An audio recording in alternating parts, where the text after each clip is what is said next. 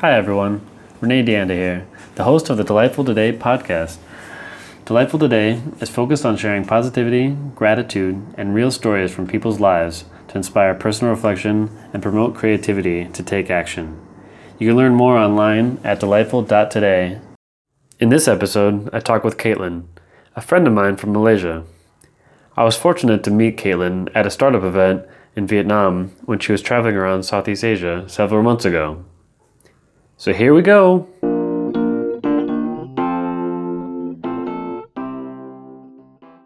I appreciate you chatting with me today, Caitlyn. So I'm just going to jump in and ask the first question. How would you define happiness?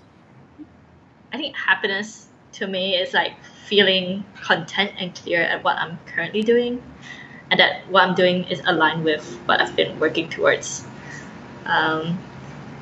It's also like it also means like having a clear idea of who I am. Like now that I've recently like moved out of my hometown and previously been like traveling so much, I find having less material items like definitely helps like lessen that worries.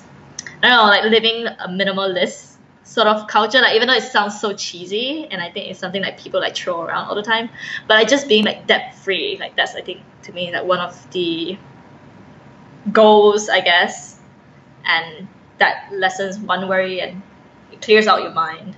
So then with that, what makes you happy?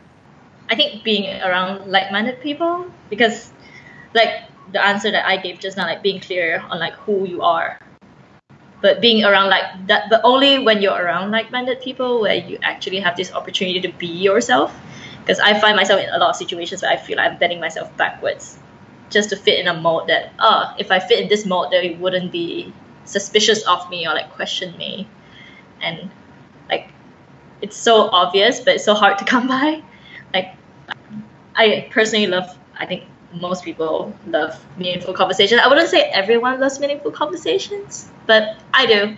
And like sitting in a cafe, I have no idea hours have passed, is something that is really difficult to actually find company to actually do it. Just being around people that doesn't judge you. Just don't judge you. Be yourself, be supportive. And I think that in itself is like happiness. Like that makes me happy, and that makes me as a better person, and that in turn it grows me myself, and you grow together.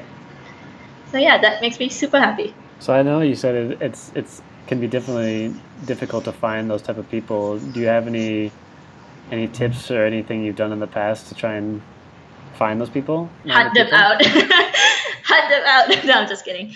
I think just like joining a lot of stuff and just being really involved in wherever you are and whatever you do. I think you know, but the audience might not know this.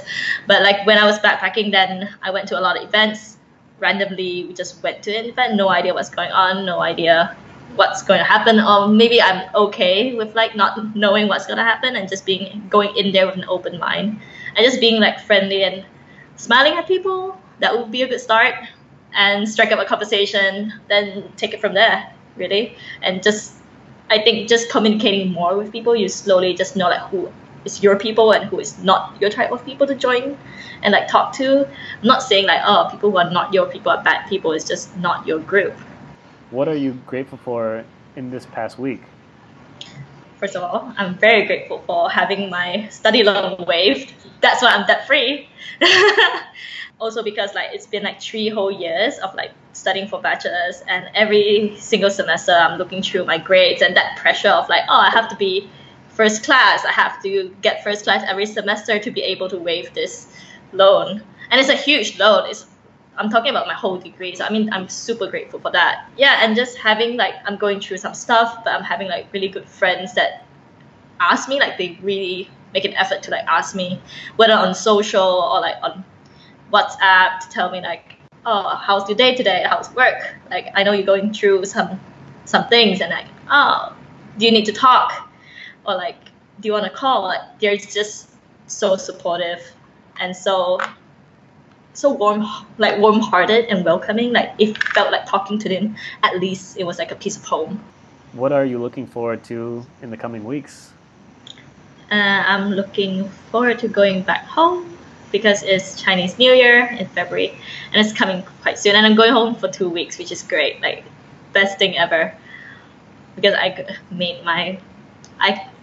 made an agreement with my manager. I'm working remotely, so for like the whole time that I'm there, I'm just working remotely until like I'm back, since like I'm already operating like a remote worker anyway, so it doesn't really make a huge difference. But yeah, that's something I look forward to, and also just going back to like the local startup community back home, because I've been so involved, like two years in, and I'm like really really involved. I saw it like grew like a baby, to like a few people, to like one co-working space, to so many co-working spaces that it made. And there's so many things going on. I feel I'm missing out too much. So I'm just happy to like go back and to see like, oh, what's the progress, because I heard from my friends that like everyone's getting serious, everyone's looking for results. It's not just testing the idea and just see if like this works out. Here right now they got their investment, they have their product, and they're just looking to push it out. Yeah, just catching up with friends and family, the usual. Yeah, that's Nice. pretty much it. So thanks Yeah, again, awesome. Caitlyn. Thank you for having me. Yeah, thank you. Thank you.